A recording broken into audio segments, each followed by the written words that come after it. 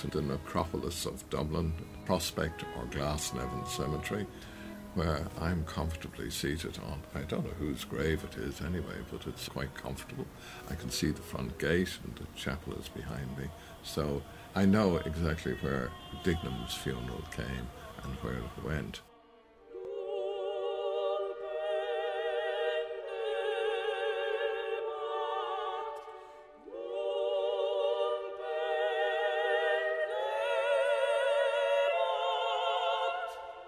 At the opening of the fifth episode, we're in Newbridge Avenue, where Dignam lived, and the episode opens with a number of people getting into a carriage. Mr. Power, Martin Cunningham, Simon Dedalus, and Mr. Bloom. Martin Cunningham first poked his silk-hatted head into the creaking carriage, and entering deftly, seated himself. Mr. Power stepped in after him, curving his height with care. Come on, Simon. After you, Mr. Bloom said. Mr. Dedalus covered himself quickly and got in, saying, Yes, yes. Are we all here now? Martin Cunningham asked. Come along, Bloom. Mr. Bloom entered and sat in the vacant place. Going up out of Irishtown towards the Dodder Bridge, Bloom sees Stephen Dedalus, whom we last left near the Pigeon House on the Strand at Sandymount. So he's obviously walking into town from the Pigeon House or that area. And Bloom notices that he said he's careless, he has mud on his boots. Of course, we know why he has mud on his boots. He's been walking on the Strand. Anyway, he remarks on him to Simon Dedalus's father, who starts giving out and saying, well, is that cad Mulligan with him? Mulligan is a contaminated, bloody, double-dyed ruffian by all accounts. His name stinks all over Dublin. But with the help of God and his blessed mother, I'll make it my business to write a letter one of those days to his mother or his aunt, or whatever she is that will open her eye as wide as a gate. I'll tickle his catastrophe, believe you me. We go over the bridge into Pearse Street. He passes the ancient concert rooms, St. Mark's Church, which is still there, and the Queen's Theatre, which is no longer there. He goes up to Lear Street, cross O'Connell Bridge, and go up O'Connell Street. And at the corner of Abbey Street, they see a bent figure going along, who turns out to be Reuben Dodd. And there's a lot of sarcastic remarks about it. The implication being that he's Jewish and a moneylender. And I think it's Martin Cunningham says, We have all been there. His eyes met Mr. Bloom's eyes. He caressed his beard, adding, Well, nearly all of us. Again, this is putting Bloom outside the experience of the others. To see a child's funeral going up the hill of what was then Rutland Square, which is now Parnell Square, and Bloom thinks of a son who died, and thinks too of the children of Dignam, and he has great human feelings and compassion. They go up the hill, up North Frederick Street, onto Blessington Street, Berkeley Road, past the top of Eccles Street, where, of course, Bloom lives, and then round onto the North Circular Road, where they meet a herd of cattle. They go up the North Circular as far as Dunphy's Corner, which is now Doyle's Corner, and they recall that Harsla was in a hurry to catch the cemetery before it closed. It went round too fast and the coffin slipped out and the body rolled round the road, and Bloom imagines what would happen if Dignam was to fall out of his coffin, and is quite horrified by the whole idea. Boom. Upset. A coffin bumped out onto the road, burst open. Paddy Dignam shot out and rolling over stiff in the dust in a brown habit too large for him. Red face. Grey now. Mouth fallen open, asking, what's up now? So they then go on along Phibsborough Road, Crossguns Bridge, where they see a barge, which obviously came up from the Midlands somewhere. And, of course, the canal passes through Mullingar, which brings Bloom's memories to Millie. Soon be a woman. Mullingar, dearest Papley.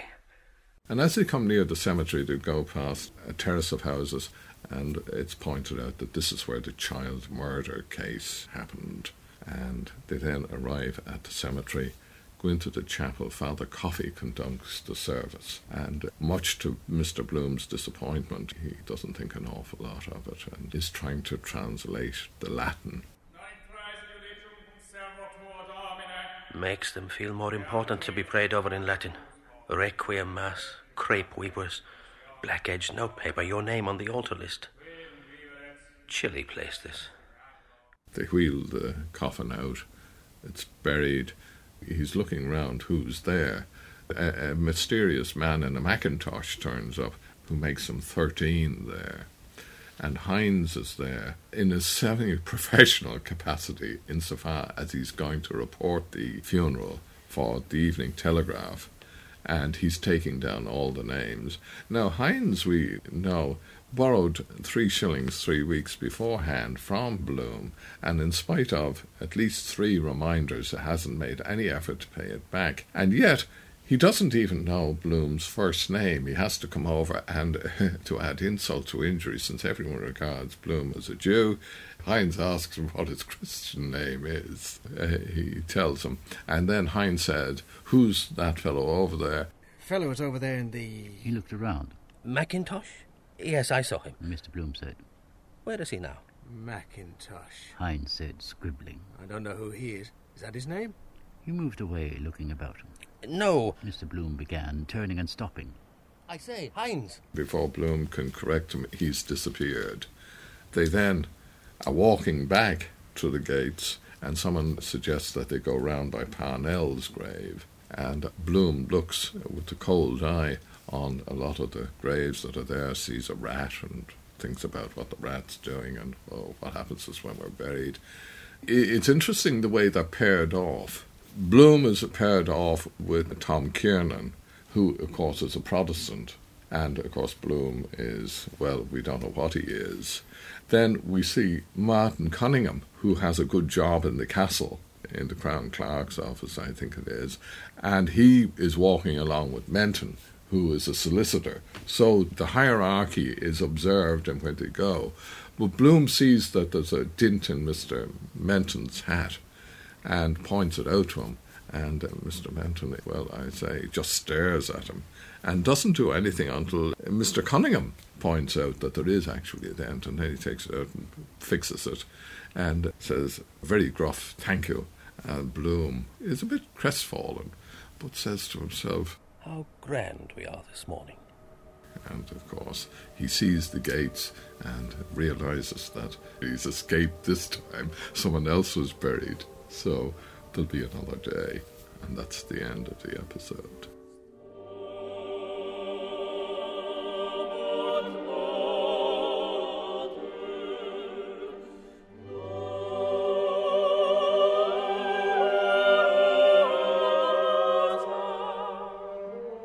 It seems to be the first episode where there is a bit more action. We have a long journey through the city, diagonally. I will see more of the city than in any other chapter. The whole thing is rather cinematographic. Often it's seen from a moving vehicle. By that time, I think we've all become used to the interior monologues. That is no longer surprising. We take it for granted. Gasworks. Whooping cough, they say it cures. Good job Millie never got it. Poor children doubles them up black and blue in convulsions. Shame, really. Got off lightly with illness compared. Only measles. Flaxseed tea. Scarlatina, influenza epidemics. Canvassing for death. Don't miss this chance. Again, for the first time, Bloom is in a social kind of setup. Before that, he didn't talk to anyone, the butcher. So the other thing is that Joyce was quite good at a situation that's a real life. There are 4 men sitting in a carriage, and you have to talk. But in a funeral, you can't talk about everything at the beginning. Later on, it'll soften, and so you have to make conversation, the weather and all of that. And there, again, it shows that Bloom, who is, as we saw in Getting In, he's a sort of non-person. He takes the last seat. He tries to get into the conversation, and is always frustrated. The weather is changing. A pity it did not keep up fine. Wanted for the country. There's the sun again coming out. It's also here that we more or less realize how Bloom avoids mention of Boylan. They ask about the concert. They see Boylan, by the way, and they're very deferential to him. They greet him, though he can hardly see it. And Bloom wonders why is he so attractive and all of that. When the name Boylan is mentioned, he looks at his nails in order to appear casual and nonchalant, which of course he isn't. So gradually we realise that there's something that worries Bloom about Boylan, who is, as we know, about to visit. He's coming in the afternoon. Her songs.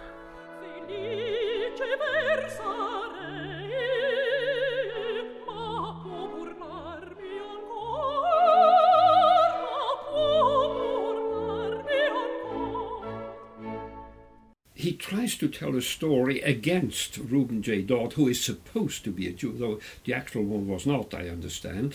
And nobody likes moneylenders. And Bloom tells a story of his son trying to commit suicide, but he tells the story very badly and it's taken away from him. That's an awfully good one that's going the rounds about Reuben J. and the son. About the boatman. Yes, isn't it awfully good? What is that? I didn't hear it.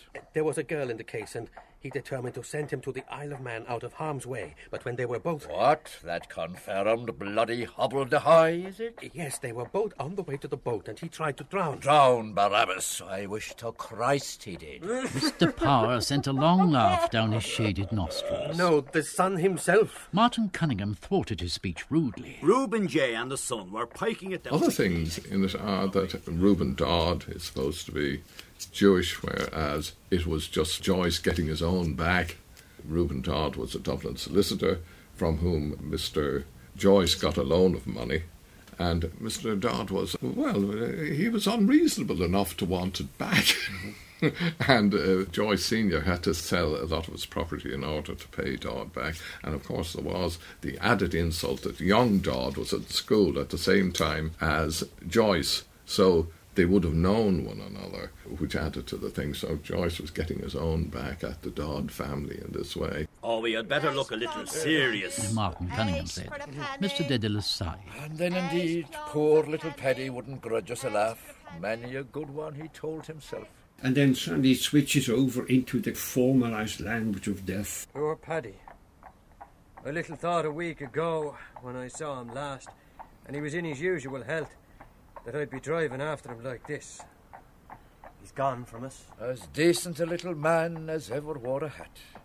He went very suddenly. Breakdown. Heart. He tapped his chest sadly. But of course, something that nobody speaks openly, he drank himself to death. So the language of death is always euphemistic. You don't have a notice to say he killed himself by drink. And then Bloom says he had a sudden death. The best death. Their wide-open eyes looked at him. No suffering, a moment and all is over. Like dying in sleep.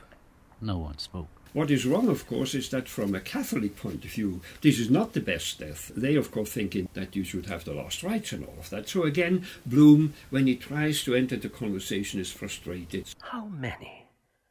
All these here once walked round Dublin. Faithful departed. As you are now, so once were we. Bloom is a bit of an outsider. There's a long passage towards the end where he's alone walking among the graves, looking at it, thinking about it, what should be on the gravestone. Bloom isn't in any emotional state about it. Why is he there at all? Yeah, I just wonder. I mean, why? I mean, he doesn't know anyone very well. No one calls him by his first name. This is the obvious thing in the carriage. Everyone is Jack and Martin and Simon and Bloom. And as you say, they won't let him talk. They cut him out. And yet they seem to know an awful lot about him. This is the strange thing. How do they know about the concert tour? That's another thing that is slightly not realistic, let's put it this way. It seems to be a community where everybody knows about everything, which in a fairly big city like that was already not the case. So they know each other better than would be normal. But why do they all regard him as a Jew? As I say, he went to a Protestant school and was baptized as a... He never, to my knowledge, from reading the book, went to a synagogue. And as a matter of fact, one of the things that he feels guilty about is making a joke of his father reading the Jewish books.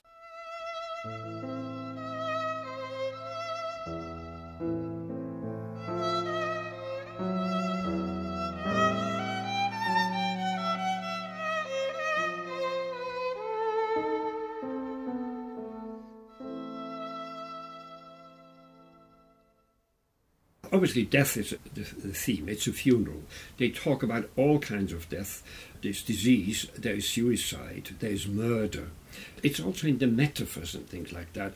The language is coloured by death. I was in mortal agony, somebody says in exaggeration. So there's a lot of words that suggest death. He thinks of how old his son Rudolph, would be if he had survived, and he feels very sorry that he doesn't have a son when he sees the relationship between Simon Dedalus and Stephen Dedalus, which is not an ideal one. And I think we feel, at least I do, that Bloom would be a very considerate father who would take great pride in his son. So that is and at a certain point, someone says the worst death is suicide, and not knowing that Bloom's father committed suicide. And then it's again Mr. Cunningham who says, well, it's not for us to judge and all of that. But the worst of all is the man who takes his own life. Martin Cunningham drew out his watch briskly, coughed and put it back. The greatest disgrace to have in the family. Mr. Power added. Temporary insanity, of course. Martin Cunningham said decisively. We must take a charitable view of it. They say a man who does it is a coward. Mr. Dedalus said. It's not for us to judge. Martin Cunningham said. Mr. Bloom, about to speak, closed his lips again. Bloom thinks about death, what should be put on a gravestone. He also thinks what the whole funeral, the whole cemetery, it must be awful. I mean, here we have these graves, right underneath you have decaying bodies and you have maggots and God knows what. He sees a rat and all of that. His view of the cemetery is rather undignified. He's often sort of turning things upside down. Mr. Kernan, who is given to pompous phrases when they walk out, says, "The service of the Irish Church used in Mount Jerome is simpler, more impressive, I must say." Mr. Bloom gave prudent assent. The language, of course, was another thing. Mr. Kernan said with solemnity, "I am the resurrection and the life." Which seems to be part of the Protestant service and not the Catholic one, and that touches your inmost heart. And then Luther, yeah, your heart perhaps, but what's the good of the man under the soil? And your heart, perhaps. But what price the fellow in the 6 feet by 2 with his toes to the daisies? No touching that. And he thinks the heart is not so much the seat of the affection and this kind of metaphorical stuff, but it's a pump, and he thinks what happens with the idea of the last day, the judgment. Does everybody come with their own bodies? And so there's a lot of underground humour there. That last day idea, knocking them all up out of their graves. Come forth, Lazarus. And he came fifth and lost the job. Get up, last day. And every fellow mousing around for his liver and his lights and the rest of his traps. Fine damn all of himself that morning. I was surprised about this episode because it didn't sound like an Irish funeral to me. Insofar as it went, it was. But the body of Patrick Dignam was not brought to the church. There was no funeral mass, and there were no women at the funeral. And it was a paltry funeral. It was a small, shabby funeral. Yes, I mean, 12 people at it. I mean, that was it. Paltry funeral, coach and 3 carriages. It's all the same. Pallbearers, gold reins, requiem mass, firing a volley, pomp of death.